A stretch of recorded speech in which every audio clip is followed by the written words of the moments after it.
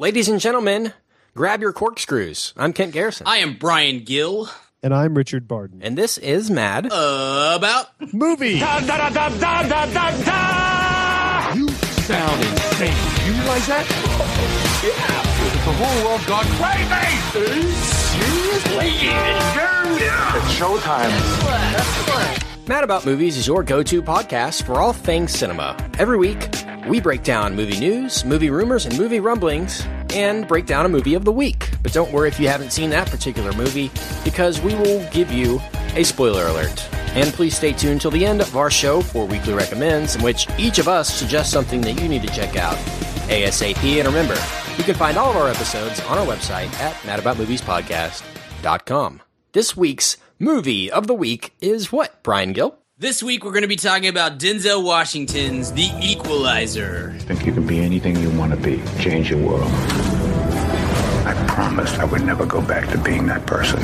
But when somebody does something unspeakable to someone you hardly knew, you do something about it because you can. So, if I'm not mistaken, fellas, this is the first Denzel Washington film that we have discussed in full on the Mad About Movies podcast. I think you're right. That's kind of crazy. You would think that we would have done one before now, because he puts out a lot of movies. Well, our taking of Pelham 123 was lost in recording. It was. We recorded the episode. It's been lost. I'm still trying to find it on my many hard drives. Yeah. So if you're in need of a Antoine Fisher podcast, we've got you covered in the coming weeks. But so in the past few years, he's been busy, as you alluded to, Brian. 2010's Unstoppable, 2012's Safe House, also 2012's Flight, which I believe we've discussed a little bit on the show previously, and 2013's Two Guns, which somehow passed us by last end of summer movie season last year around this time. Yeah, something else must have come out that week. Well, we probably bumped it for the Spectacular Now, so in hindsight, that was a good call. I mean, Was it? no, that's exactly why I said it was, because it wasn't. No, I know. No, we either did that or Riddick or something at that time, so Man, pretty last bad. year sucked. Yeah.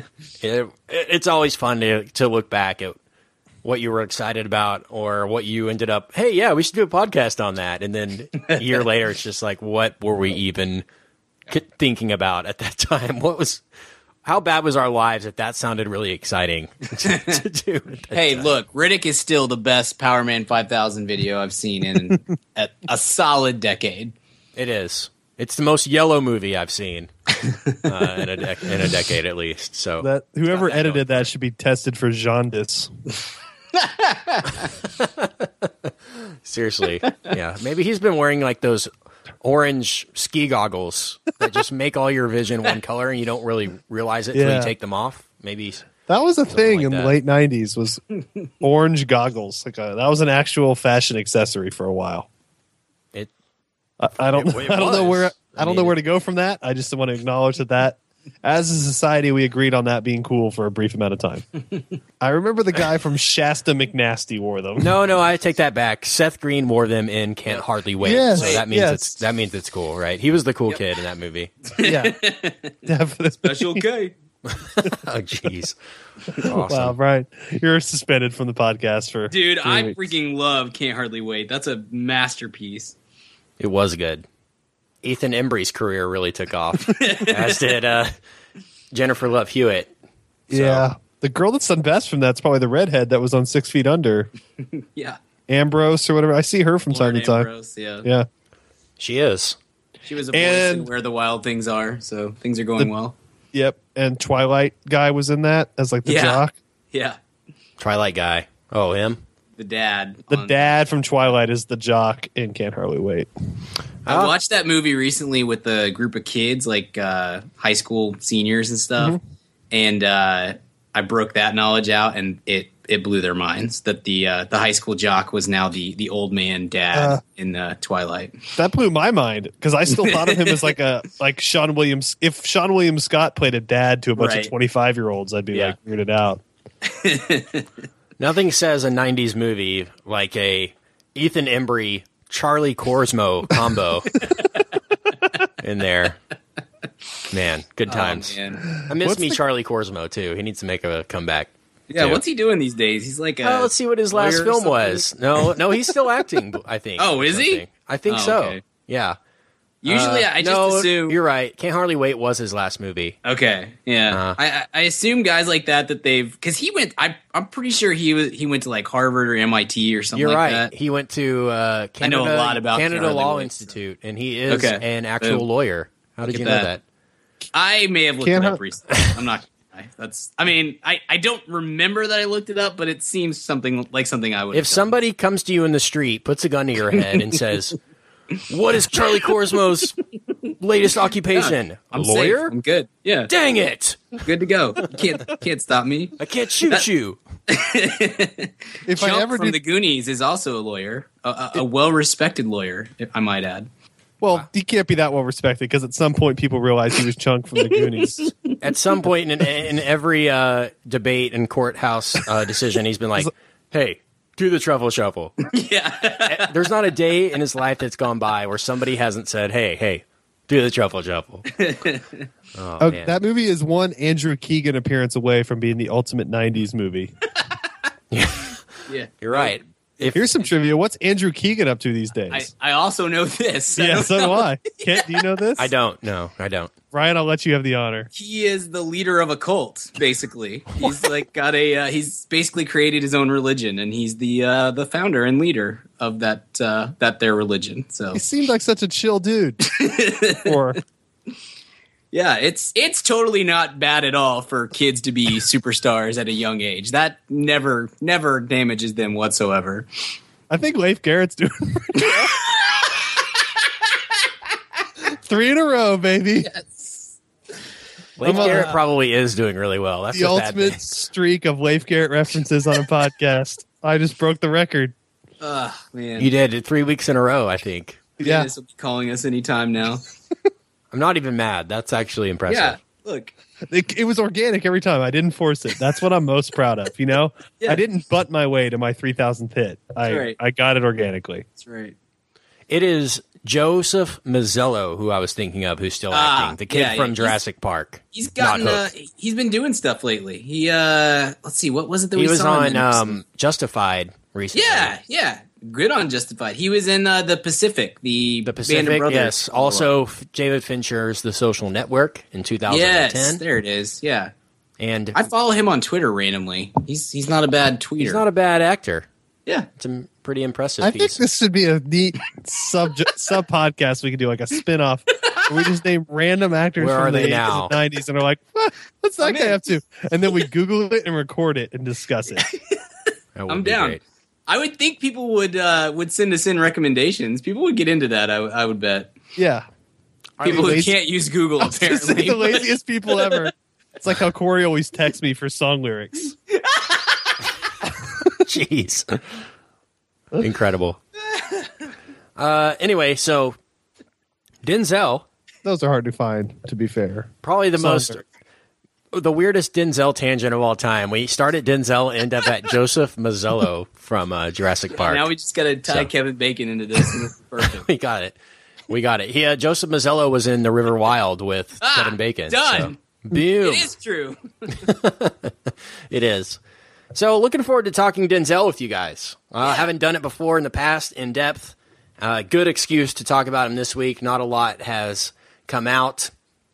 This movie led the box office with $35 million, I believe. And I think The Maze Runner is still doing quite well, too, at the box office. So Denzel talk will be great. And it's always good, guys, to talk a little bit of Chloe Grace Moretz. So excited about that one. The patron saint of this podcast. Exactly.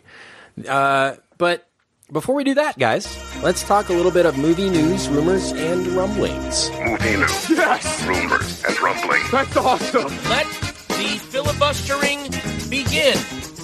Richard, the movie world is abuzz this week. A buzz. The Twitter sphere is sphering. Yesterday, a bomb was dropped on the movie world, something we've all been anticipating for a long time. Us on this podcast, anticipating it. Listeners, movie lovers alike. Exciting stuff. The debut of Paul Thomas Anderson's Inherent Vice trailer dropped yesterday on the world. Really, like I said, highly anticipated. So we're going to go around and give our first impressions of the trailer. Richard, what was your expectations for it? Once again, I think we've mentioned on the show, you've read the book. You are probably anticipating this the most this year. Probably your number one, if I was to make a guess at that. So how did this lead up to your high expectations? This is a book, like a lot of things that, like most novels when they're adapted, that could be done as a 12-hour miniseries and still be entertaining. There's just so much material. And Pynchon puts so much detail into this world he creates in this kind of fake Southern California make-believe land called Gordita Beach. And so I was really kind of looking not so much for clips in the trailer, but just kind of that general spirit to see if they could go either way with someone like Paul Thomas Anderson, who's such a visionary in his own right. You could see this going in a way where he's the only one that truly understands the spirit and makes like a perfect adaptation, or you could see him kind of spinning it off into his own thing, which wouldn't necessarily be bad either, because if anyone's going to do that, he's certainly someone I would trust to do that. But I think he would just really nailed the spirit of the book, even in that trailer. If it was just that trailer and no movie ever came out, I'd be kind of fine with it. It's a really good book. It's a really cool little mystery, kind of noirish beach bum story. And I think Joaquin is the only actor to play that part, and I'm so excited to see what he does with it. And I think he's really peaking right now as an actor, so it's really fun to watch him at this time where he's just crazy enough, but not too crazy. He will definitely kind of go the other end and probably wear a bunch of kerchiefs like Johnny Depp in a few years. But right now he's kind of in his sweet spot, so that's good. But yeah, I'm really excited for the supporting cast in this. It's fun to watch Owen Wilson do good things, and we don't get to see that very often. And so I'm really psyched. I give the trailer an A+. It looks really fun, and it's going to be fun to watch. I mean, this will probably be as true of a comedy, although Boogie Nights and Punch Drunk Love and Magnolia even had some funny moments. This will be as true of a comedy as PTA's done. But it looks like he's really just embracing that and letting this kind of be a wild ride. So I'm psyched. I'm really pumped. I told you guys this was one to look out for. Obviously, it's a PTA movie, so it's not like you guys were oblivious to it. But this is going to be a big deal. I'm super stoked. Yeah, it was a lot more fun than I had anticipated.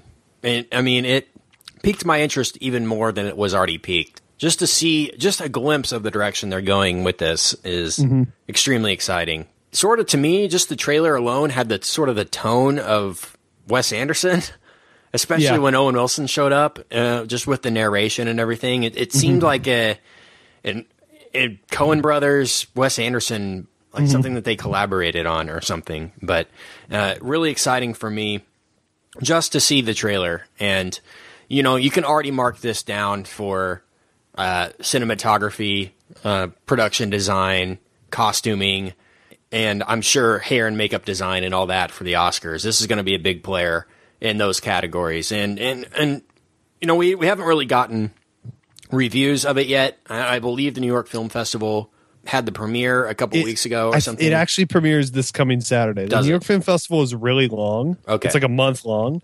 And so I think it closes it down. I believe, I could be wrong, I think it closes it down this Saturday. So I don't think anyone's seen the movie yet. Okay. Right on. I knew it premiered there. I just didn't know if we had passed that date. I've been kind of monitoring it. Okay. Birdman is obviously highly anticipated and is getting fantastic reviews. People are raving about Mr. Michael Keaton's resurgence, which I'm extremely excited for as well. And Foxcatcher has gotten good reviews, as well as Gone Girl, which debuts or comes out in wide release this weekend. I'm going Thursday night. Really? It's exciting. I love me some Fincher, so yeah. I'm excited for that one too. But Brian, what did you think of this Inherent Vice trailer? General thoughts, anticipation type stuff. Yeah, well, I literally just watched it while Richard was talking. I turned my mic off and watched it because I just haven't had time. And I can't say anything that either of you guys haven't already said. It looks awesome. It looks very Coen-y, which I love, but I'm excited to see Joaquin Phoenix get to do something where he's a different kind of haunted individual, like kind of show his range a little bit, because clearly that guy's messed up, but it's not the same kind of messed up as the master or her or whatever. He's very much, at least in the book, he's very much like the dude in Lebowski, except that he is a private detective on purpose. Sure. So it doesn't have that sort of accidental thing that that the dude does, but other than that, they're very similar. Yeah. Well, I'm stoked. It definitely has a Coen Brothers feel to it, which I'm obviously all in on. The cast is fantastic. Like, as I was watching that trailer, I was probably a minute and a half in before Martin Short showed up, and I was like, oh yeah, Marty Short's in this. I forgot. And I wonder, Richard, are you more excited about him or Eric Roberts? Because I know you're a big Eric Roberts fan. I love Eric Roberts. I think Eric Roberts. Every great director should put Eric Roberts in their movie just because it's funny. Yeah, because he's so he's just tacky looking, and so when you put him against a really well-made movie, there's something just interesting about it, like The Dark Knight or something like that. He's kind of like the low-rent version of Spader. In a weird way. Like, he has that kind of persona where you're like, you're into some weird stuff, aren't you? Like, you just know. No, it looks great. I'm very excited. Very excited. Much more than I was before, just because I didn't know anything about it beyond, who's involved and that sort of thing. I'm excited for him as well as Maya Rudolph makes an appearance in the movie, as well as one of our favorites in the podcast, Mr. Anders Holm from Workaholics. Also in Inherent Vice. So the cast is really interesting. Very diverse cast here. Yeah. A very comic cast. Right. Aside from Phoenix, pretty much everyone else in it, I guess aside from Reese Witherspoon and Joaquin Phoenix, is known almost predominantly for comedic work. So that's going to be and he does, this is someone that's cast Adam Sandler in a dramatic role. So it doesn't mean it's going to be a romp completely, but it's going to be funny. It really is going to be funny. Excuse me, Jillian Bell. Also, who we saw in 22 Jump Street, also in Inherent Vice, too. So, highly anticipated. It comes out January 9th, 2015 in wide release. I'm assuming around Christmas time for limited release. So, one more thing I want to say about it is I just love the poster design, title design in the trailer. Yes, it's really similar. If you look at the book, it has the exact same title design. Really? So that's kind of cool. They really stuck to that. The weird kind of neon lights. Yeah. That's what the book looks like too. So they really pretty much stuck to the aesthetic of the book, which is kind of cool. Which wasn't the case in the original poster. That original one you sent me a few months ago. Yeah, I think that was just a mock-up. Like somebody just did that. Yeah. So they really stuck with the. So I'm excited. One thing on that though, Brian, to answer your question, I'm most excited for Martin Short, and we should say North American Treasure. Martin Short. Yeah. We aired there. Correction. Right. Yeah, we'll edit that in post. Yes. So I can't believe he doesn't have that on the poster. Should say that. we can write a petition for it. Just really iconic movie poster. Just wanted to say that. Go look that up if you haven't seen it. Such a lost art too. And it is. It looks good to see that. I would expect nothing less from Mr. PTA. So and it will be, like I said, in heavy competition with some other films coming out later this fall. So I think we've kind of got it's kind of honing in on like the big five contenders. We're starting to kind of see what that'll be, but we'll see who gets hot at the right time. It becomes like playoff hockey. Exactly. And in a little bit of TV news we should discuss, guys. This past week, bad judge talk. Here it comes. That's going to have to wait. We're going to have to break that down. But I watched the pilot. I haven't watched it yet, so we're going to have to wait for that until I watch it. Judge that doesn't care about rules. How many more movies, TV shows are we going to have to get with the word bad in front of them? Yeah. I mean, is that just every pitch nowadays? I'm going to write one just called Bad TV Show. Oh, Richard. It's just annoying. It's just they did one Bad Teacher last year that didn't work. Bad Grandpa. Remember that movie last year? It had future American treasure David Allen Greer in it, and it didn't work. Like many things, Dag? Unfortunately. On, No, I know. Dag deserves better. We should be his agents. We should take on Alec Baldwin, Keith Olbermann, and Dag. Over under on the chances of getting Dag on the podcast. I would say over 98%. If we emailed his publicist and said, 100%, no joke, we are the biggest Dag fans in America. Like, you're not going to find bigger David Alan Grier fans probably in America. Best. Anyone that doesn't, everyone should familiarize themselves with the work of Dag, because he's the man, especially his theater work, because like he's like really well respected, and then we all just think of him as that guy from Jumanji. Yeah, Blank Man. The cop from Jumanji. Carl, if I'm not mistaken. Yeah. Carl the cop. Wow. But anyway, a little bit of TV news we should discuss. This past weekend was the premiere of season 40 of Saturday Night Live, and we got Chris Pratt hosting the show. Have either of you gotten a chance to watch it, or did you watch it live? You know, this is probably the longest I've ever gone without seeing the SNL pilot yet. I've seen like one sketch. I saw the NFL player introduction sketch, but I haven't watched it yet. I need to. So I'm terribly unprepared for the segment, is what I'm saying. In this, Brian, I'm guessing it's pretty far back on your TiVo as well. Yeah, look, I just finished Battlestar Galactica yesterday. I was trying to power through 4 seasons before it went off Netflix today, and so I did that. So I'm like way behind on everything. My DVR is stacked full. I watched 2 bits from SNL that somebody sent to me, the Pete Davidson bit on Weekend Update, and then the Marvel commercial bit. So I've seen those 2 things. The Pete Davidson bit was hilarious, wildly inappropriate, but very funny. Yes. So that was good. He kind of looks like if Andy Samberg had a child with a goat. So it's kind of odd. But he's no Brooks Wheelan though. Yeah, he's rest in peace, Brooks Wheelan. Career anyway.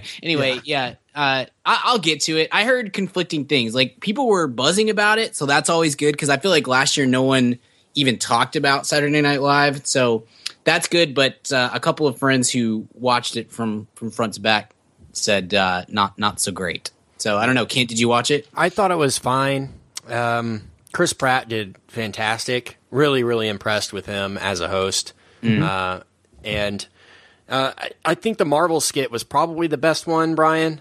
Mm-hmm. So they did a little digital short playing off Guardians of the Galaxy, where they said, now that Guardians of the Galaxy is the highest grossing movie of the year, Marvel can't do any wrong. Yeah. And then they started just making up these random movies. Shopping carts. Yeah. Shopping cart. Yeah, just playing, like, sort of spoofing the Guardians of the Galaxy trailer where they're all walking through the ship. That really iconic shot from the trailer. With Hooked on a Feeling playing. With Hooked on a Feeling playing on, like, 10 different ones. Yeah, they did shopping carts, and they did Marvel's Pam, and it's just like a normal soccer mom, like, walking greatness. But no, that one was good.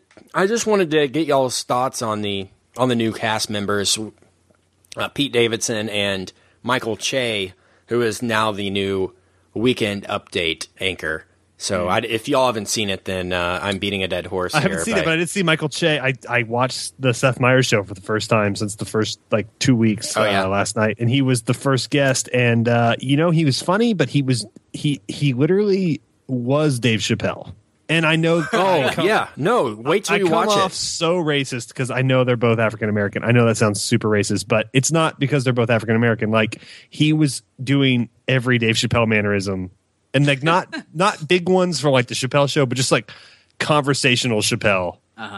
But not funny. Not as funny. He's funny, but I mean, who's funny? No one's funnier than Dave Chappelle. Like, Dave Chappelle's like the most naturally funny person that's maybe ever lived. But I mean, Dane Cook maybe, but after okay, that. You're right. After Dane Cook, and then you're right. But and Kevin James. Yeah, so that's all I know of him, and I know he wrote on Daily Show too, or was on Daily Show or something. But yeah, we'll have to see. I'll check out updates. That's the heart of the show. Yeah. When that works, the rest of the show works. And so we'll figure that. They need to figure that out, because I like Cicely Strong a lot, but she just wasn't a good fit. So yeah, and it felt like they forced her into every other sketch now. So it's like, okay, you're not going to do Weekend Update. Well, you're going to have a part in every single sketch, and a very small one at that. It's just they're trying to use her. They really don't want to, but they don't have any girls, so I can't see her being there for too much longer, honestly. Really? I don't. Okay. Yeah, the one that I don't get is like, we've talked about Melissa McCarthy a lot on the show. Doesn't A.D. Bryant just seem like she's doing a Melissa McCarthy impression of Melissa McCarthy doing a Chris Farley impression? Yeah, she does one thing. It's the like not a versatile performer. Like fake outrage, and then what? Yeah. No, and then everyone giggles. I don't know. I think I'm officially old, where like I don't get that on SNL. I think maybe that. I think that's fair because I think we talk about SNL all the time. They're in. It's a phase that they'll get through because they always do. But the writing, the performers are all fairly young and fairly inexperienced at this point. They don't have a star to kind of center the whole thing. And so you're going to get – I think this year is going to be another one where the writing is probably going to be pretty spotty at best, and you're going to have a lot of sketches that maybe were a good idea somewhere, but they don't fully flesh out, and they're just going to devolve into crassness, which is, there's a place for that. It's not the end of the world, but I don't think this. I would say it's fair to bet that this is not going to be a particularly great season. I think their goal should be, and I think is to be better than last year, and then just kind of grow. It's like sports. I mean, it really is like sports. You grow the farm system, and all of a sudden you've got a pretty good team. Yeah. I found a little interesting thing out in a book I was reading. I think I recommended it a few weeks ago. The Poking the Dead Frog book, the interviews with comedy writers. There's a really great interview in there early in the book with Jim Downey. Do you guys know who Jim Downey is? Yeah. Okay, so Jim Downey, to our listeners who aren't huge nerds, Jim Downey was an SNL writer pretty much since the inception, forever, with a few breaks here or there. But he's written on there. He's done most of the political satire.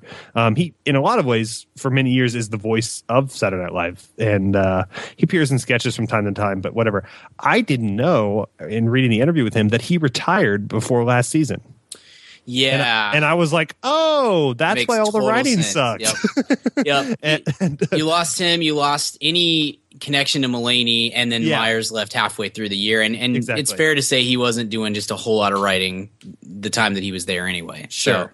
So, yeah. And so you're right. With him and Mulaney leaving, I was like, no. I mean, I felt proud of myself because I definitely noticed something was different, but I didn't put my finger on it. And now I was like, oh, yep, Jim Downey's gone. That's it. I think they're just.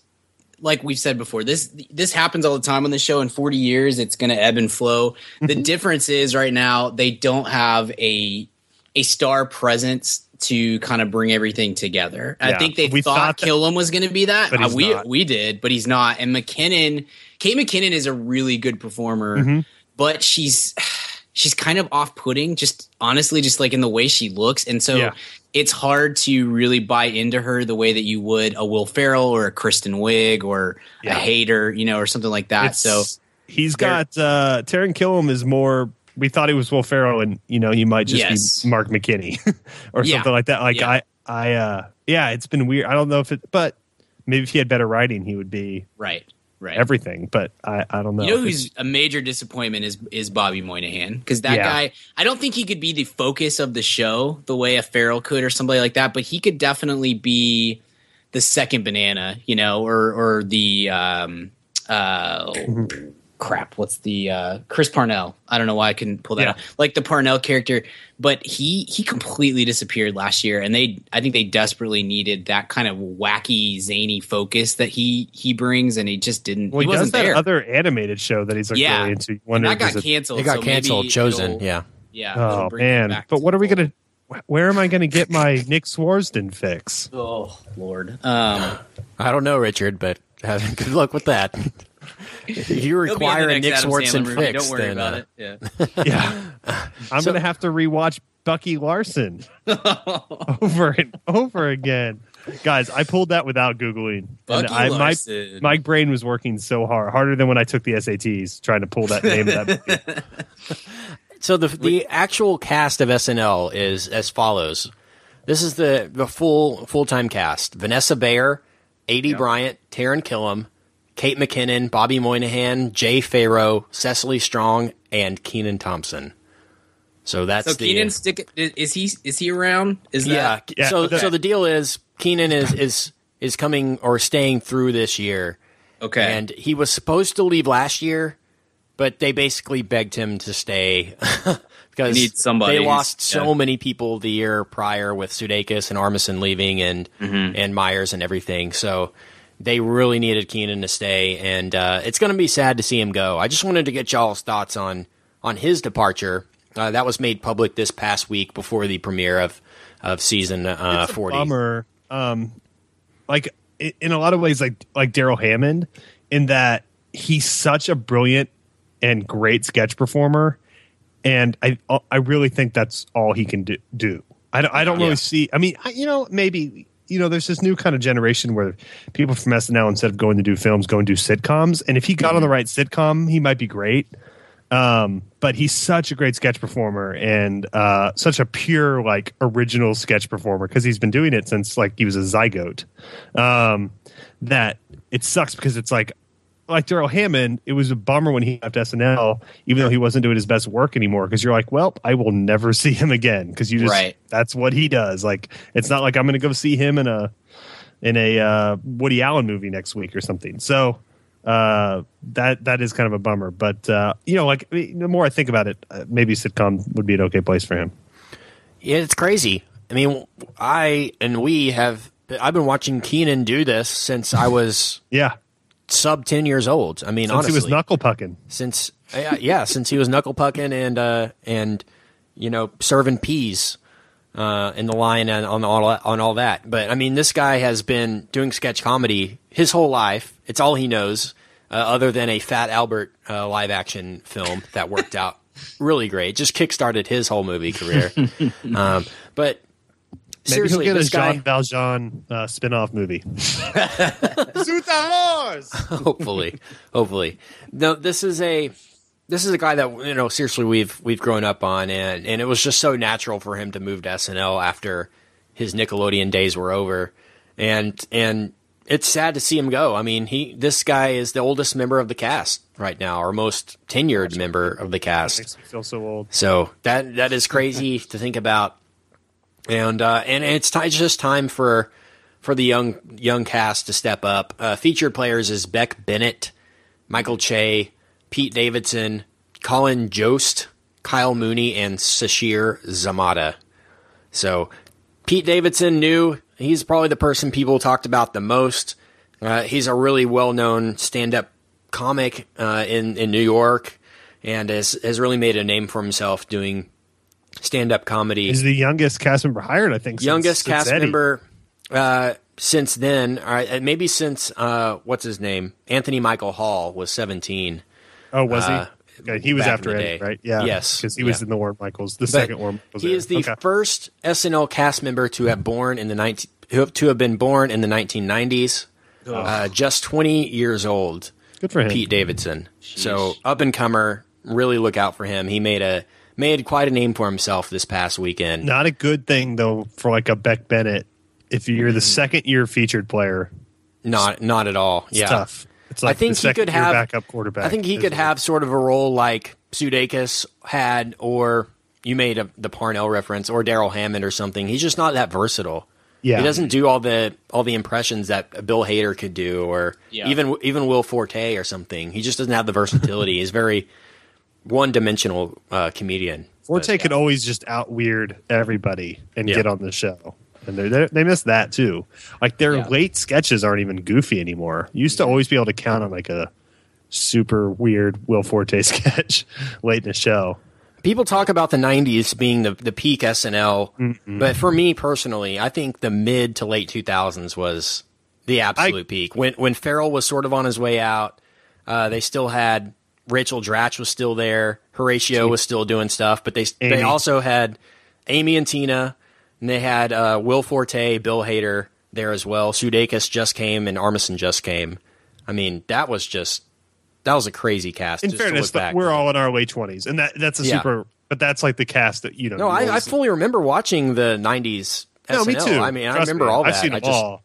But I think you tend to, your humor tends to go to the people that are, in it when you're in your early 20s. So, but I agree with you. I think that's my favorite cast ever. Certainly, I just think it was the deepest. There were so many good people on it, and then Forte doing Forte things, always good. Always good. Any word on his sitcom? Yeah, I know it's getting really good buzz, and I know the 21 Jump Street guys are directing the first couple, but I think it's like a January release. I think they're doing it mid-season, which on Fox is not that weird. Right. 'Cause I think Girl was one of those too. You're right. Yeah. I was just wondering. I didn't see it on the schedule for this fall, so I was just wondering what the progress of that was. So once He's got again, an insane beard for it. I can tell you that. yeah, much. he looks awesome. He does. Once again, I will tease our Rants and Raves 2014 TV Pilots episode, which is coming up in the next couple weeks, in which we watch every single pilot and we sort of predict whether it's going to live or die. And we'll, of course, go over last year's list just to see and remind ourselves what shows premiered last year. And if Because they're we still love lists. we are a list show. Lists are great.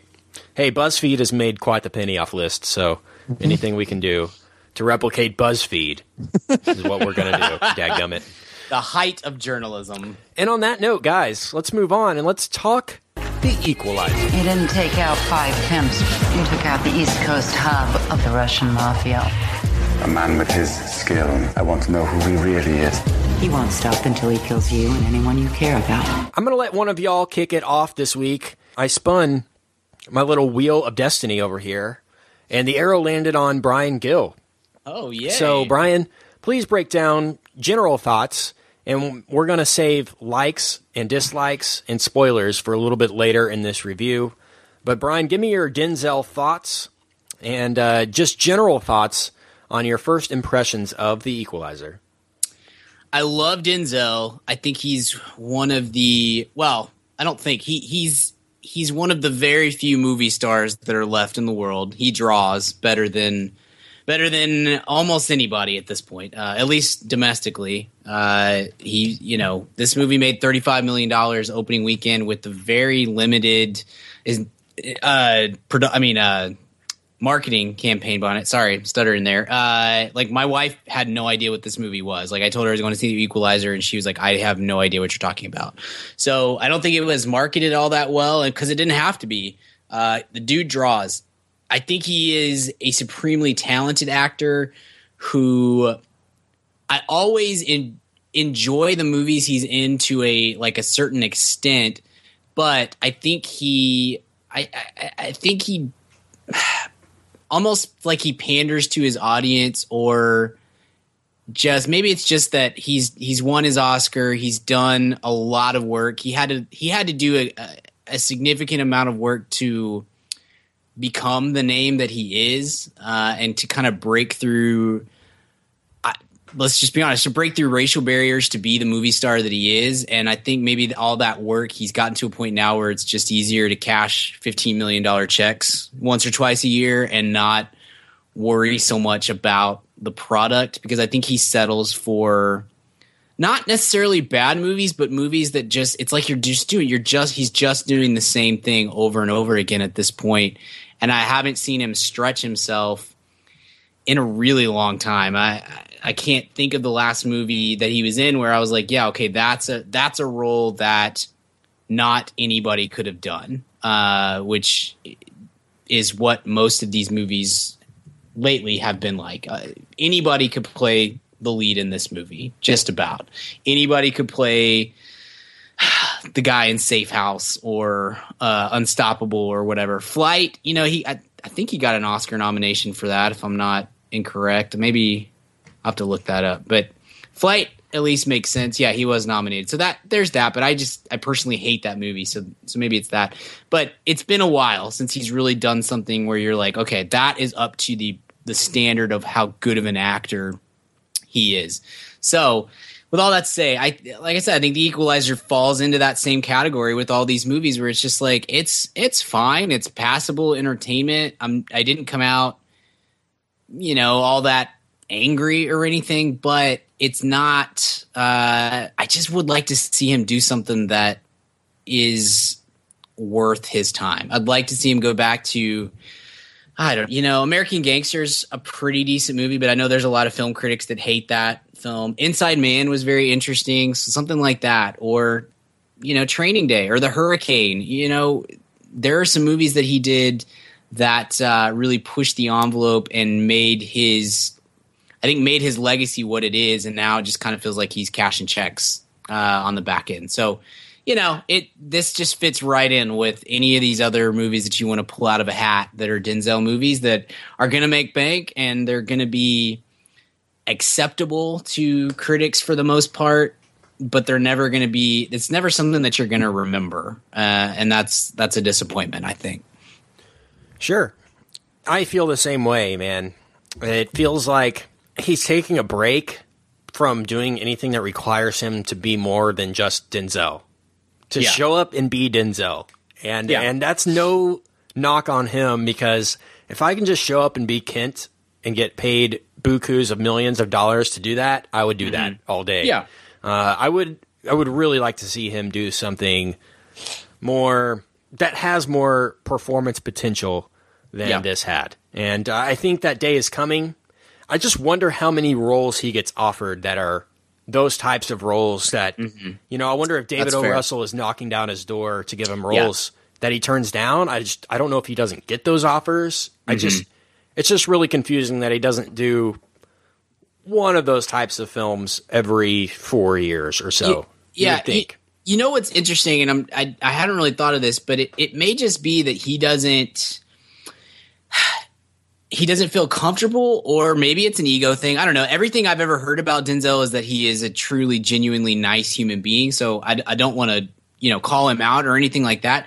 He doesn't do ensemble work. And so that may be something where, like you're saying, a David O. Russell, he would fit great in a David O. Russell film, but that requires you to work with 7 or 8 other actors and really share screen time. And he doesn't do that. Well, he shared with John Travolta. Sure. It's him and plus one, it's Two Guns with Mark Wahlberg. It's Safe House with Ryan Reynolds. It's American Gangster with Russell Crowe. He doesn't do films that require that put him in any sort of a supporting or that you question whether or not who's the lead of this film. The lead is Denzel Washington. He always is the lead. There's no since Glory, really, which he got an Oscar for, I think he did. He got his Oscar for that. So yeah, to your point, Kent, sorry to interrupt you there. Like, he doesn't do that kind of movie, which is probably something that he should do. He should throw that into the repertoire every once in a while. I gotta say, though, and I mean, that is a little pet peeve of mine, because I love Denzel. I just like to see him do more artsy stuff. I mean, art house type cinema stuff. He seems to go for these sort of mainstream thrillers now. Yeah. That's sort of his forte at this point. Him and Liam Neeson are sort of on the same trajectory right now. Yeah. As far as what they're doing, which is fine. They're great at it, and I'll see anything with Denzel. I'll say that. I love Denzel. He's like Schwarzenegger to me. I really don't care if it's good or bad.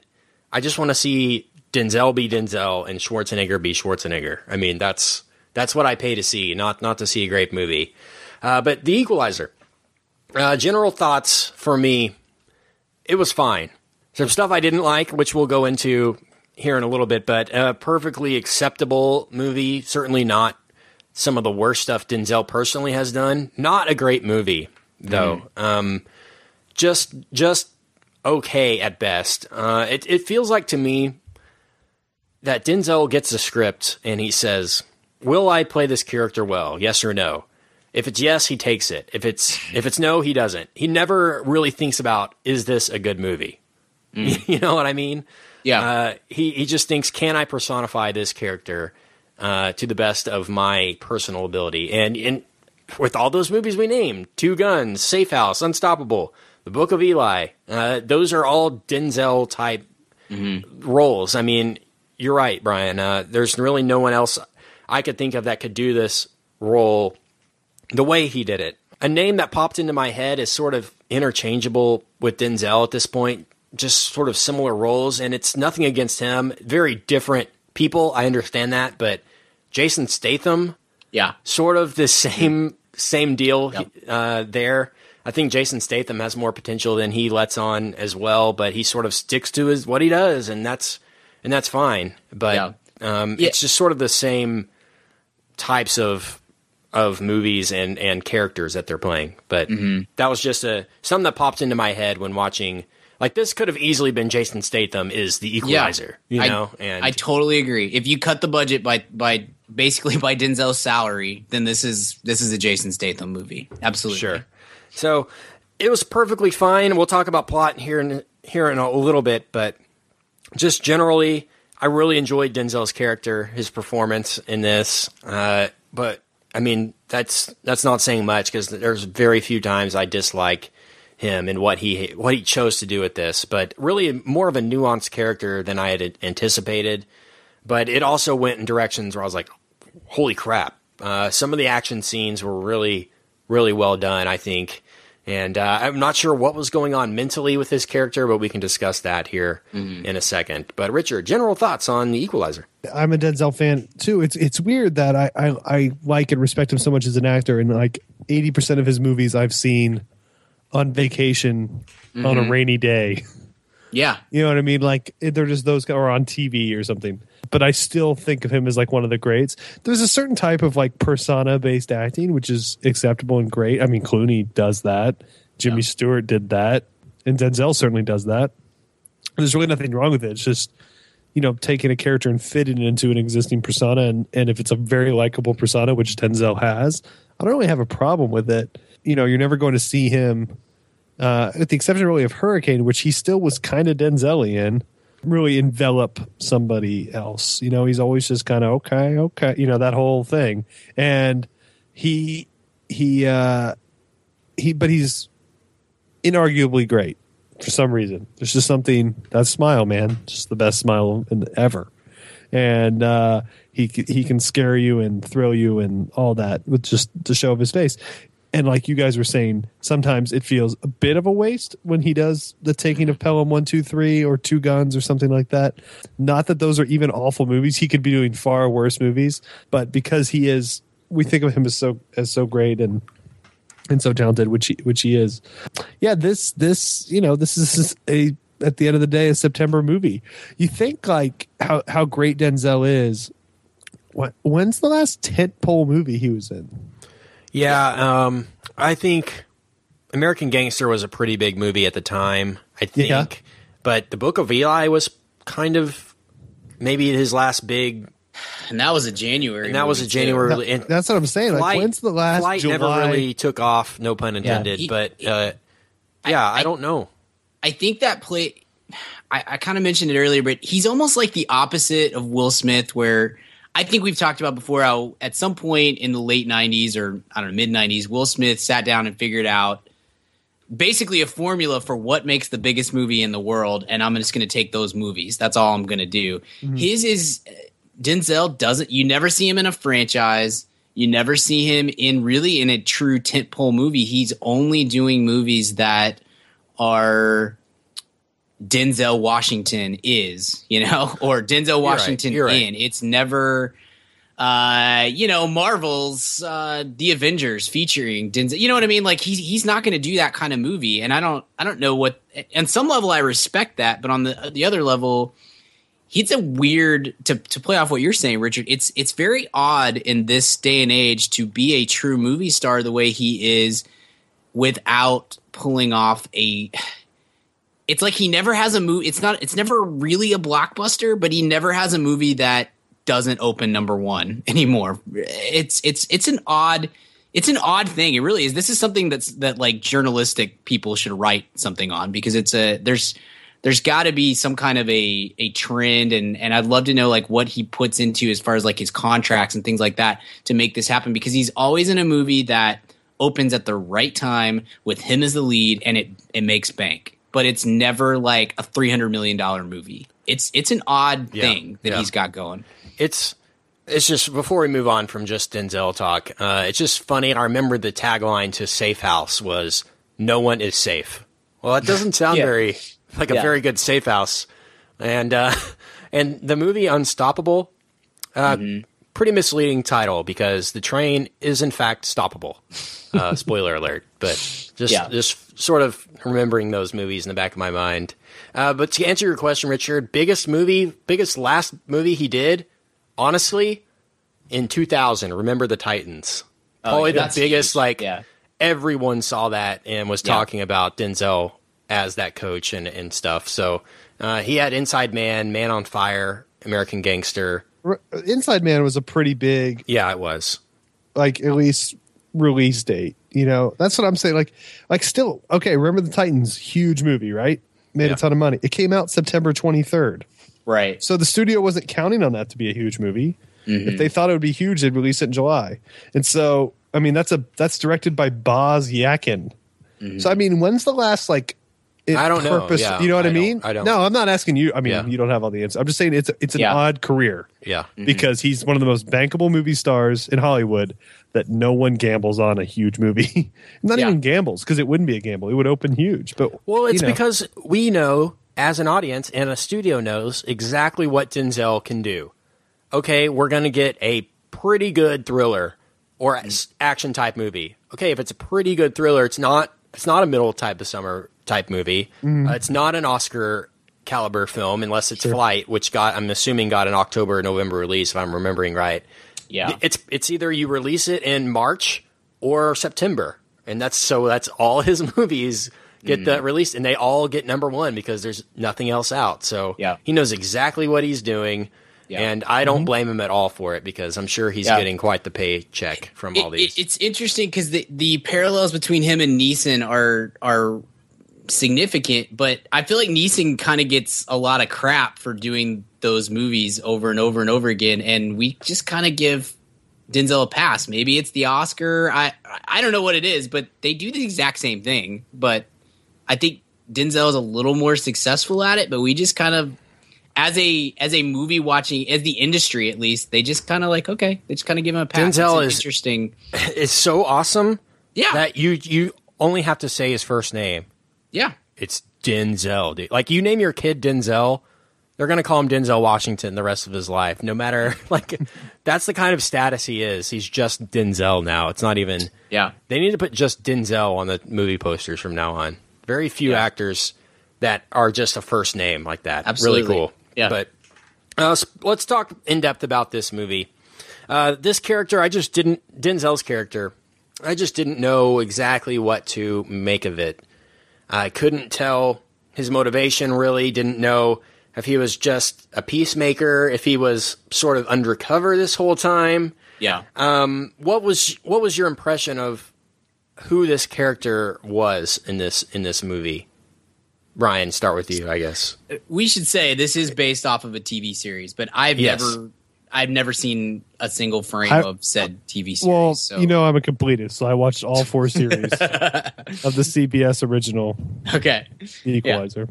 Yeah. The only thing I know about The Equalizer is that it's mentioned in The Wolf of Wall Street. I think when Rob Reiner. You're right. Yeah, you're right. Is watching anyway. Man,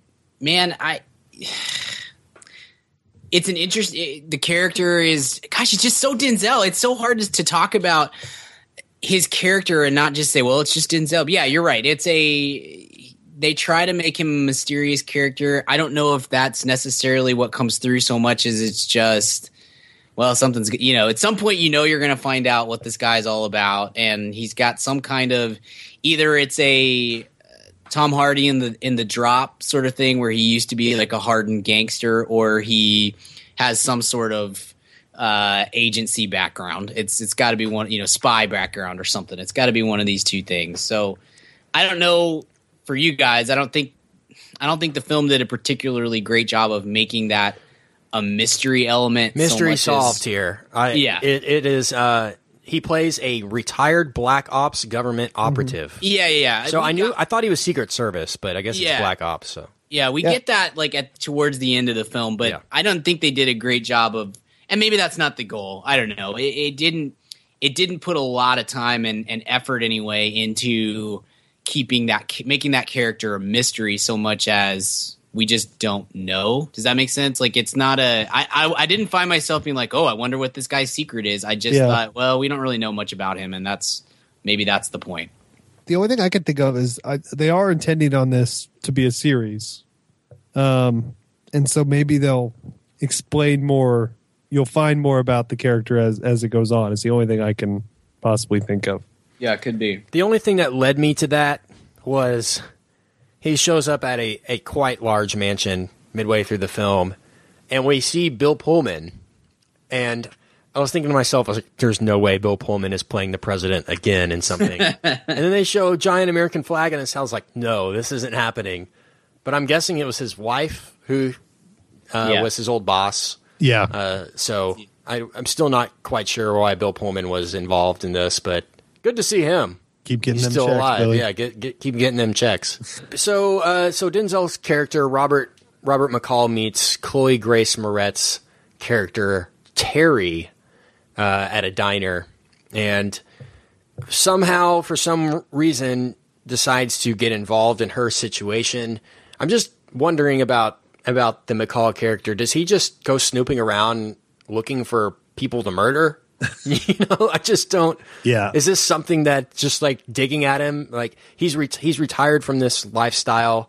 He told his deceased widow or his deceased wife that he's going to leave this life behind. He promised her that, but is it just this itch that he has to just go murder people or to be a peacekeeper or equalizer?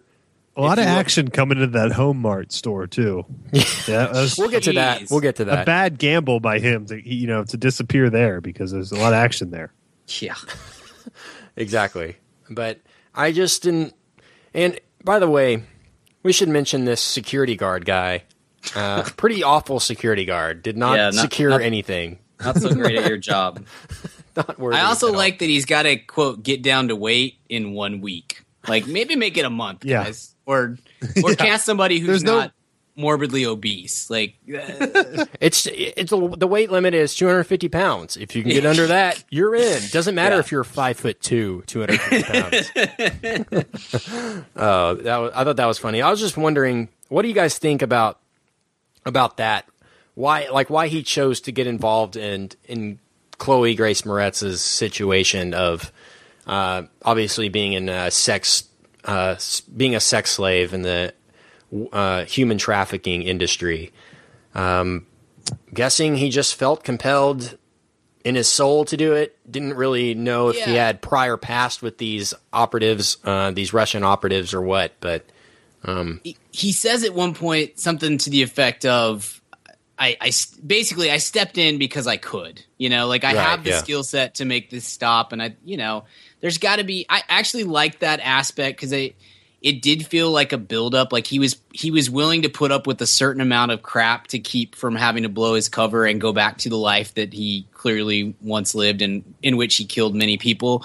And appeared to enjoy it. Yeah. He was attempting to keep away from that sort of thing, but I guess there is just a threshold of, okay, I'm not gonna put up with this stuff anymore, which was an interesting character trait, I would say. Why did he tell everybody that he was in Gladys Knight and the Pips? Did that ever come around at the end? No. Was there a Gladys Knight song playing in the third act, I think? Or Maybe. Something over the hi-fi? Remember when he hooked up the... Yeah, I think you're right. Yeah. I just didn't... That wasn't I just a great wrote that payoff. down. I was like, if this doesn't come back around in the end somehow, most random tangent they could have gone on. What did you used to be? I used to be in the Pips. Yeah. And then they just watch a video of the Pips, and then the next scene happens. Like, what? Why is...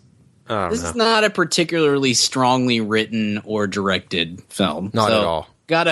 You gotta say that. The guy who wrote it, by the way, going back to our conversation earlier, has written 2 Jason Statham movies. So there you go. 100% they approach Statham with this. Yeah. Like, well, if we can't get Denzel, maybe we could get Statham, Yeah, and what do you think that list is for these kind of mediocre action movies? It starts with Denzel. Denzel's your best get because he's going to crush the opening.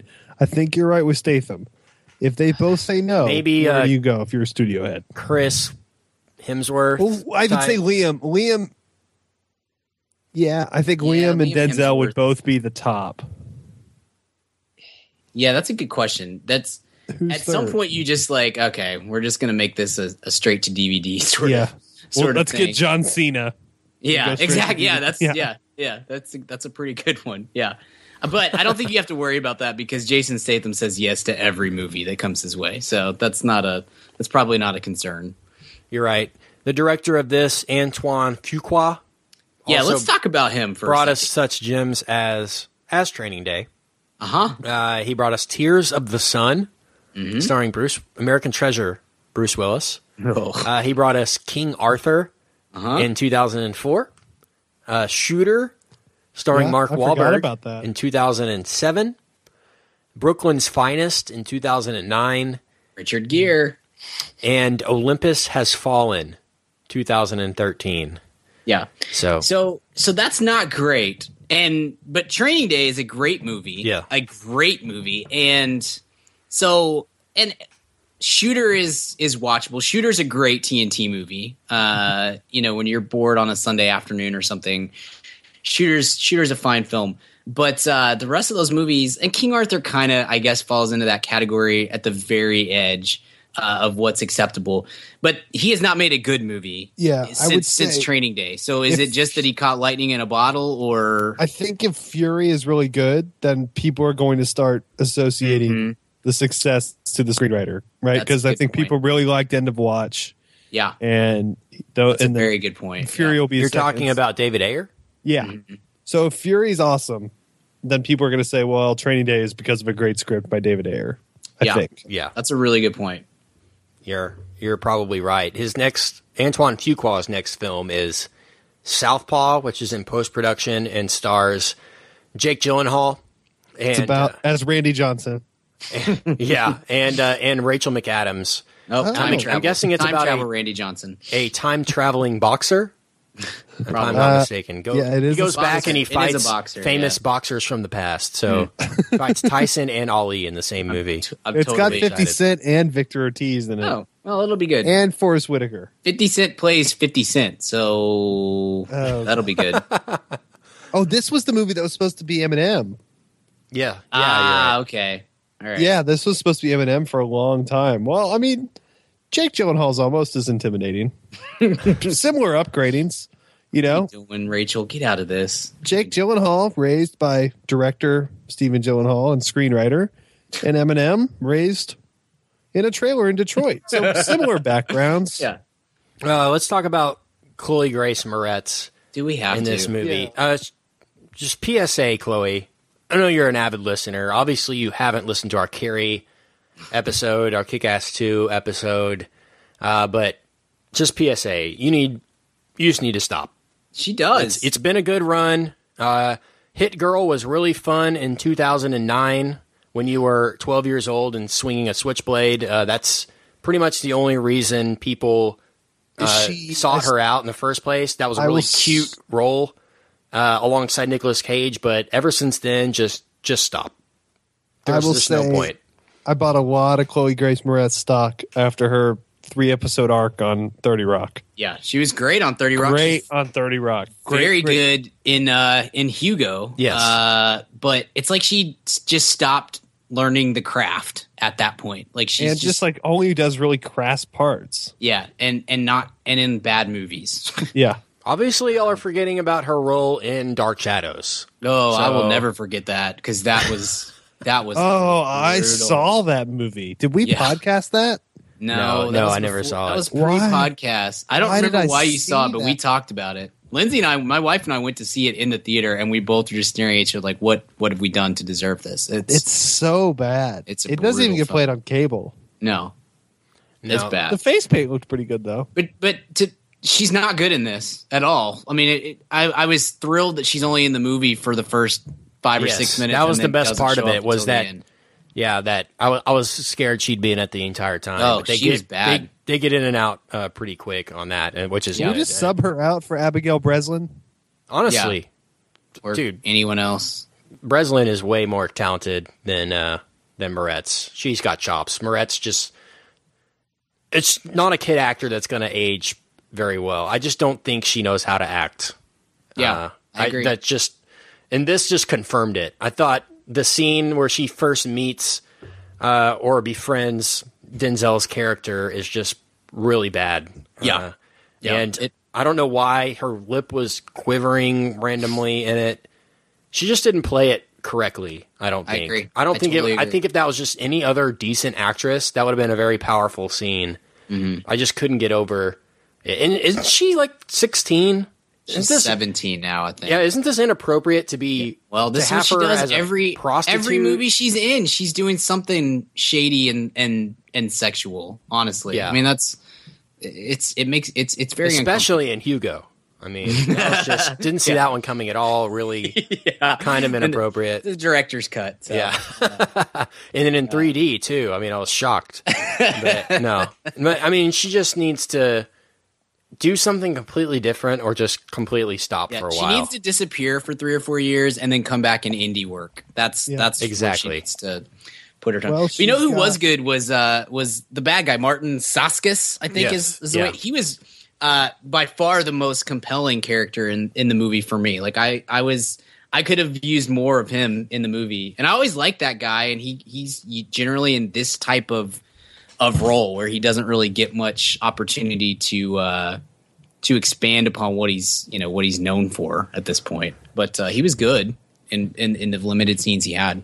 Chloe Grace Moretz' next film is a Gillian Flynn adaptation, like Gone Girl, co-starring Nicholas Hoult, Charlize Theron, and Christina Hendricks. There's a lot of women in that. Like that's just a interesting. lot of tall, giant, beautiful women. I mean, she gets these good projects. I mean, and if- Corey Stoll, so he'll definitely die. and Oh, not be used yeah. in it. Corey Stoll is in so much stuff coming Poor out. Corey Stoll, he's so good. He's he so just great. doesn't get to work. So maybe that'll be good. Maybe I don't know, but last year, if we were talking about Carrie and we said, well, her next movie is a Denzel thriller, we'd be like, oh, that could be pretty good. Well, no, she's in it, so she's not good. You know, it's like, Yeah. how much we can't give her the benefit of the doubt until she does something that's worth giving that to Well, her. I saw If I Stay and did a podcast on it by myself, We know. and I loved it. Refuse to post it. I listened to it. I was pretty offended at the way you talked about her. She's 17, Richard. It's okay. But not for the public's ears, unfortunately. But no, I mean, she just needs to stop. This could have been somebody else. It was distracting to me, honestly, that she was involved in this. So let's talk about some of the action scenes. The first real action scene we get with Denzel was really cool, where he offers, I guess, Chloe Grace Moretz's Terry's captors $10,000 for her rights and for her to be let go out of the slave trade. So really, really cool the way it reminded me of Sherlock the series. I mean, that's an easy comparison probably, but I don't know. I guess he's a government agent, so he was trained in telekinesis. You know, I guess his focus is ultimate. He's really good at using a stopwatch in this movie for reasons that are kind of unknown, as far as I'm concerned, at least. But I thought the action scenes were shot particularly well, and it had enough of that to make this movie passable / watchable to me. Enough anticipation for some cool action sequences for it to be passable for me. Up until the third act, which is a little bit ludicrous. But what was your biggest like of this movie, Brian? I'm going to tell you this. In my theater, there was a 5-year-old just sitting by himself, just, hanging out in a super R-rated movie. So that really, I could not get into any of the action sequences because all I kept thinking was, well, that kid's scarred for life because he just saw Denzel Washington jab a corkscrew through this dude's mouth. Like it really hindered my movie watching experience. But you're right. The first action sequence was pretty decent and was shot well. The close scene, the battle or whatnot was probably shot very well. But I'm going to say this: it drives me nuts in a movie when characters have access, who clearly know how to use them, especially have access to guns, and instead decide that I'm going to use all the tools that I can find in a Home Depot. Like that drives me insane. Like he kills two dudes, he's got their machine guns and their pistols, and instead of just using, and they have silencers and stuff. Like instead of using these very efficient killing machines, he's like dropping barbed wire around their throat and shooting them with nail guns and stuff like that. I couldn't get over, despite it's well shot, but it seemed almost horror movie-esque on like, this is stupid, on the stupid spectrum, because I get, it just felt like shock value, rather than it's brutal enough that this dude's about to light up some guys inside of what amounts to a Home Depot, but we can't just stop there. We've got to have him basically torturing them to death, which is, I don't know, it's not my cup of tea. So there's that was also hard for me to get over, just from a logistical, like a logic standpoint. Like just use the guns. It's way more efficient. It's hilarious. I was thinking MacGruber is the exact thing that it's spoofing are these movies. Yes, exactly. I just couldn't stop thinking about that in the final act. Yes. What's better than these stupid gadgets I use all the time? Yeah. Richard, what were your likes of the movie? I did. I think Fuqua knows how, on a basic level, to shoot a movie. I think it's you see sparks of someone that should be directing action movies. So I don't have a problem with him like I do a lot of people. He's not. Oh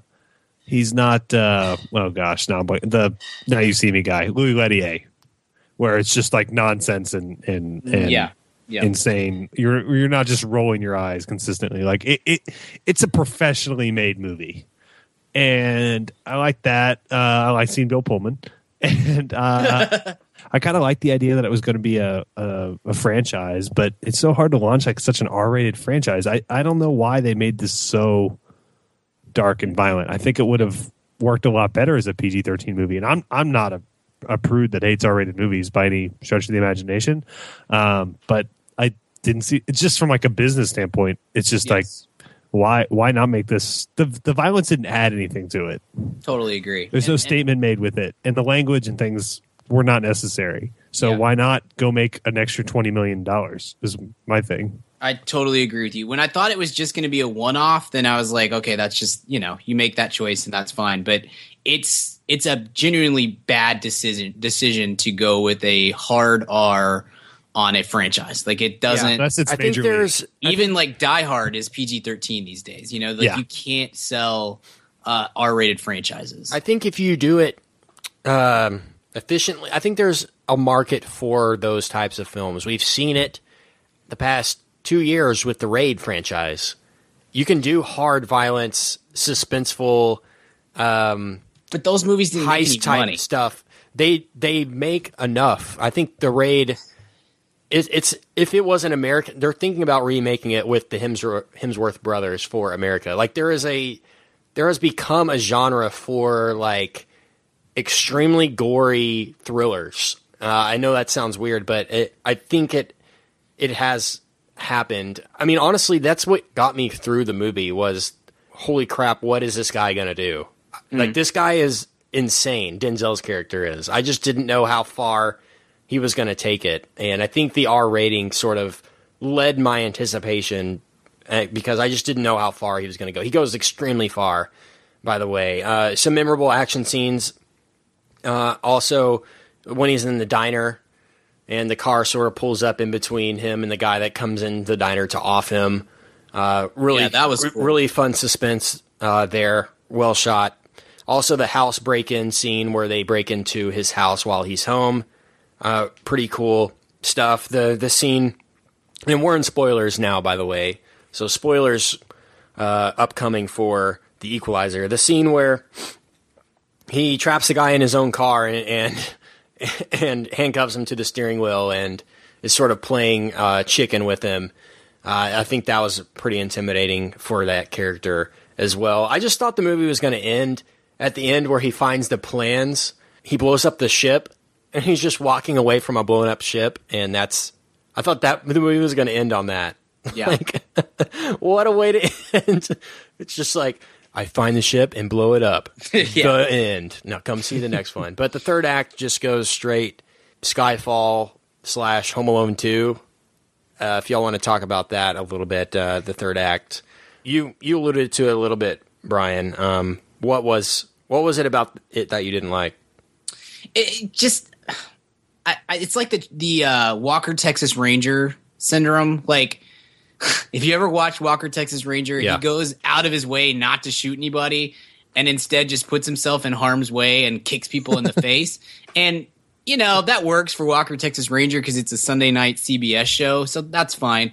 But in a really, this guy is clearly is a highly trained killer, and he has access to guns, and he's like, nah, I'm going to lance this guy with some sort of yard instrument. Like, those things, and even the final, we said spoilers, the final sequence, he has a gun, but he chooses not to use it and instead shoots the dude with the nail gun 8 or 10 times. It seems like things like that, it goes to a point where it's like, okay, this is being, I don't have a problem with violence in movies, but I do feel like at some point you get to a point where it's like, hey, this is just being overly ridiculously violent for the sake of being overly ridiculously violent. And I'm not going to say that's a I don't have necessarily a moral issue with that so much as it's not something that I care for. And it seems like a poor decision on the part of a character that up to that point had been making pretty smart decisions and was a pretty ruthless, efficient killer. And then he's like, nah, let's just mess around with these guys. It's just on both fronts, is an odd choice to me. Yeah, Richard, what do you think about that end? The assault in the home mart, I should say. Well, I mean, we should all, a big round of applause for me. I did stay until the end. Wow. Nice. So, first thought, I'm a hero. But yeah, I mean, I'm a total sucker for the aforementioned Home Alone, Skyfall, booby trap. I love booby traps, just a great deal. So when it started going down that road, I kind of scooted up in my seat a little bit and was kind of fired up for it. And it honestly delivered fine for me on that. Like, I didn't really mind it. Because I wasn't super invested in it, and at this point, this was kind of a theme park of a movie, so it's like, let's just see some clever little things. So, as embarrassing as it is to admit this, as someone who at least semi-professionally reviews films, that was probably my favorite part of the movie was the last act, just purely viscerally for me. But that's not saying it's good or intelligent or remotely plausible, feasible, otherables, but it certainly was enjoyable. So for me, at least. Let me just say this before we wrap up and give grades here. If the goal of this film was to make Denzel come off like a complete and utter badass, mission accomplished. Yeah. Because he comes off as Denzel being just like, I remember when I left this, I was like, man, Denzel's awesome. Why doesn't he do decent movies anymore? I mean, this is decent, but why doesn't he do great movies anymore? I'm just hoping he does something worthwhile. And it could be a thriller.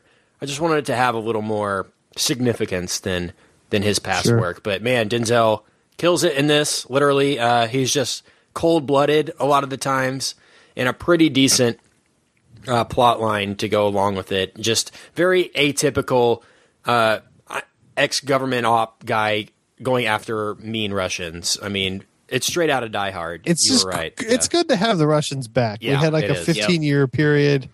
We tried to be friends with them. I didn't know the sex slave to politicians was a multi-billion-dollar industry too, and they break into the warehouse, and it's just a warehouse of dollar bills. That was they're a little about ridiculous. to IPO too. You can, Oh, good.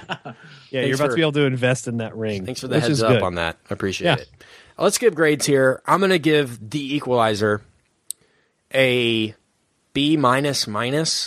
It's close to a B minus to me. It gets a pass. I mean, like I said, this would be a great rent. A great Friday night rent if you have nothing else to do. Pop a couple beers and watch Denzel just destroy guys with a corkscrew Pretty entertaining stuff, I will admit, but not a great movie. Didn't leave me wanting more from this franchise. I'm assuming we'll get another one since it was number one. It's weekend. So look out for the Equalizer Part 2 or whatever they decide to call it. But it gets almost a B- for me, a B-. Brian. I'm kind of in line with you. I'm going to give it a C+. I had some tonal issues with it, and I just feel like it needed a better. The plot was there, but it's just not flushed out the way that it needs to be. So Denzel, you're great. Do something that matters for once. C+ for me. Richard. Yeah, for what it is, I would give this like a B+, but in context to other movies, to be fair to other movies, this is a C+ for me. So pretty right on. Pretty along the same lines with this. So this coming weekend, we have David Fincher's Gone Girl, and followed by Interstellar in a few weeks. We're really getting into Oscar-type season here. It's official. So from now on, count on some decent films we'll be talking about, not just the scum of September, which has been the past few weeks. So excited about this weekend, excited about Oscar season, and good things lie ahead. So let's move on and let's hit a quick Weekly Recommend. Weekly Recommend. I'm going to recommend something that we sort of mentioned earlier in the show, or that y'all mentioned. I have finally started my journey through 30 Rock. And I want to officially go on the record and recommend 30 Rock to the listener. I had seen episodes off and on, a couple dozen or so episodes, but it never started from the beginning and given it the full go. Like a lot of shows that I have done that with, like Arrested Development and The Office, both of which we have episodes for in our archive, so go look for those. But really, really funny show, man. I'm really impressed with it. I love Tina Fey when she's doing her own thing. Yeah. Alec Baldwin is just so American Treasure Alec Baldwin. It's not even funny. And I just really miss Tracy Morgan. I mean, he's greatness in 30 Rock. But really impressed with it, like I said. And it only gets better. It only gets better. I'm only on season 2 right now. Oh, yeah, dude. Yeah, it's I'm looking so strong. Gosh. Yeah, it's greatness. And it's up there for me. I mean, I've got a lot of sitcoms on my favorite shows of all time list. Seinfeld, The Office, of course. I Love Lucy's up there for me too. But this is well along those lines. It's becoming one of my favorite shows. I love Jane Krakowski too. Yes, she's She is such a delight. I mean, she so just good makes on me that happy. show. I don't know why. But you will very rarely, if ever, see a show that packs as many jokes into a 22-minute episode as 30 Rock. Like, Arrested Development is really fast with the jokes, and I think 30 Rock kind of puts it to shame. And it's on legit that jokes front. too. It's not Yes. just awkward silence like The Office is at sometimes. Yes. You know, Yeah. there are jokes that you could repeat to somebody. Yes, they're telling jokes every single second of that show, pretty much. It's so after good. 6. What am I, a farmer? Greatest That's line. during the Conan episode. Yeah. Yeah, greatest line in the history of television, right there. in my opinion. I'm a Fantastic. stabbing robot. I'm a stabbing robot. It's greatness. Tracy, get well soon, man. Yeah. Tracy Morgan Yeah. is great. But so, guys, Brian and Richard, check back with me in the coming weeks and just see how my journey is going. But Harry Potter next. Harry Potter will be coming soon, and we need to do an episode on that. But Yeah. I'm well on my way in 30 Rock and excited to finish. So that's my recommend, 30 Jealous. Rock. It's on Netflix, by the way, I should mention. Yes. So Whole thing. any listener that hasn't seen or wants to go refresh, the whole series is on Netflix. So, Richard, what's your recommend? Yeah, this is one that I got into watching. The girlfriend watches it, and I've gotten into it and really like it. It's a show on the Sci-Fi Network, so it's out of my base. But it's a show called Face Off. Are you familiar with Face Off? Yeah.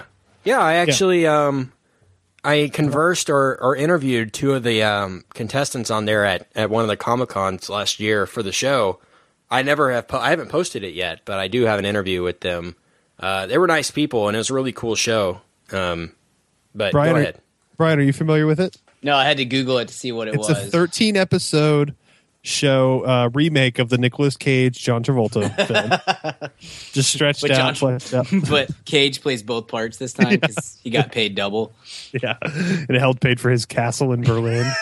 No, it's basically a very common reality show structure. Project Runway uses this structure. There's a lot of shows, where we assign you a thing, you go work on it for 50 minutes. At the end, you all come with said thing, and then we grade you, and then the worst grade leaves. But this is creature design. It's makeup and basically monster design for that. It's just an incredibly artistic thing to make these models into basically Pan's Labyrinth characters over the course of like 2 or 3 days to do it.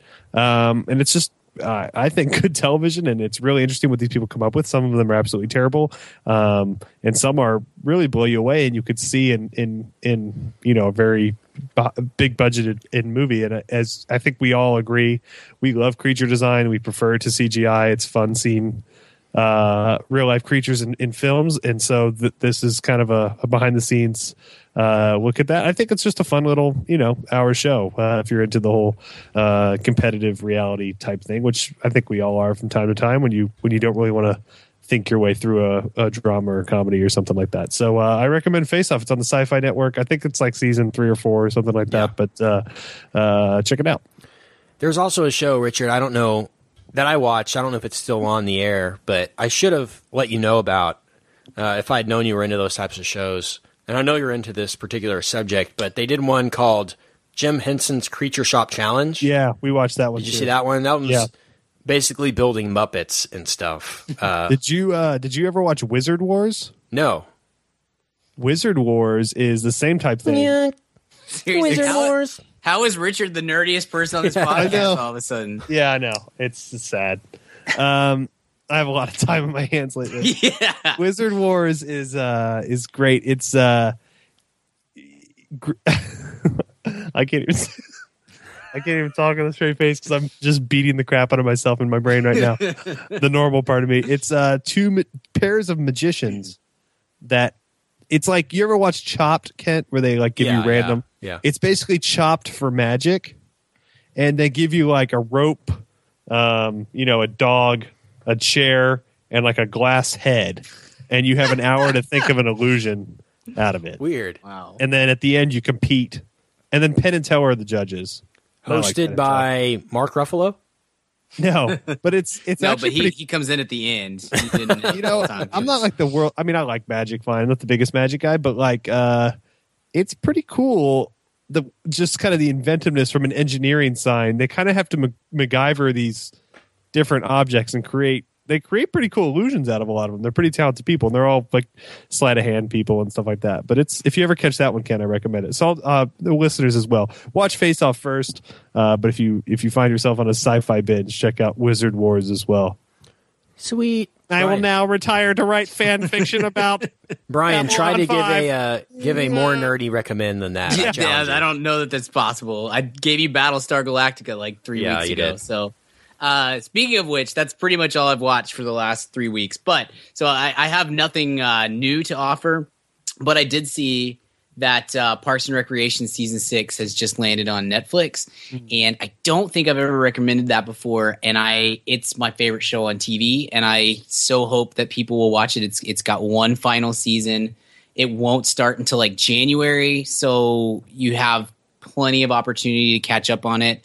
I think people were turned off by it early on because the first season is not very good, but it's only 6 episodes long, and it very quickly finds its stride and kind of breaks away from The Office, where it's not just a female-centric office, which is, I think, kind of what was happening early. In And fairness, they found the their first 6 characters. Seinfelds aren't very good either. Yeah, and yeah, then it totally. turned into the greatest sitcom ever. And, So and people The should Office give is the same way, yeah.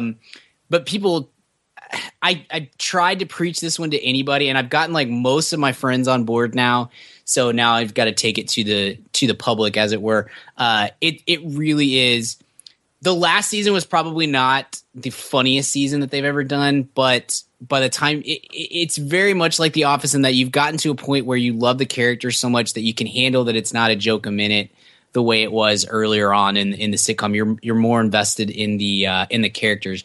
But the end of season 2 through somewhere in season 5 that really was the funniest show on TV at that time, I think. And maybe the best as far as sitcoms go on character development. Ron Swanson, we might end up having to make him an American treasure. Just not Nick Offerman. I mean, actually Ron Swanson. He's amazing.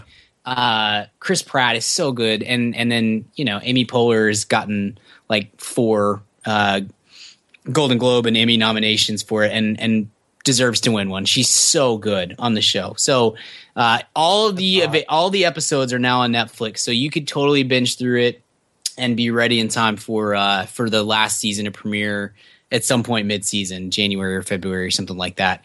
It is thoroughly worth your time.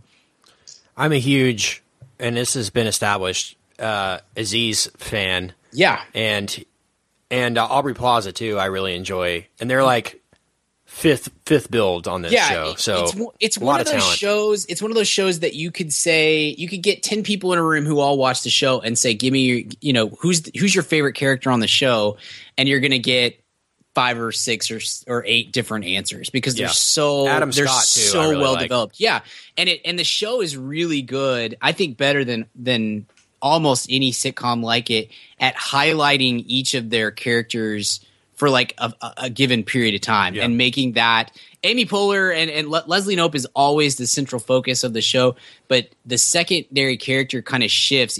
Aziz is the reason I started watching the show because I love Aziz and his comedy bits. And there are times when he is by far the best presence on the whole show, and then there's times where you don't even notice that he's in an episode because there's so much other funny stuff that's going on. It's a great show.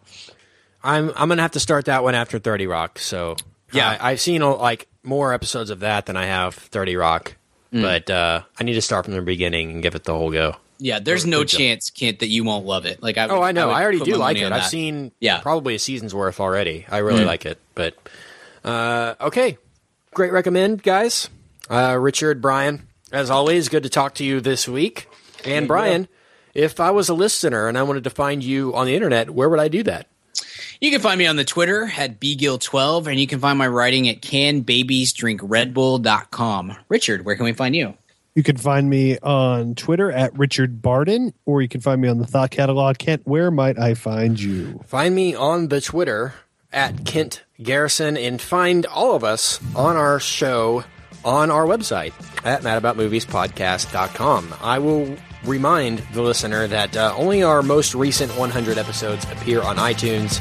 So if you want stuff that even goes back further than what appears on iTunes, just hit up our website and scroll all the way back. We have all of our episodes archived on there. If you would like to contact the show, contact us via the website as well. And if you like what we do, leave us a 5-star review on iTunes. And on that note, guys, until next time, we will see you at the cinema. Goodbye. Bye. Goodbye. You were smart. You played no part. You just thought what you thought. Yeah. And I remember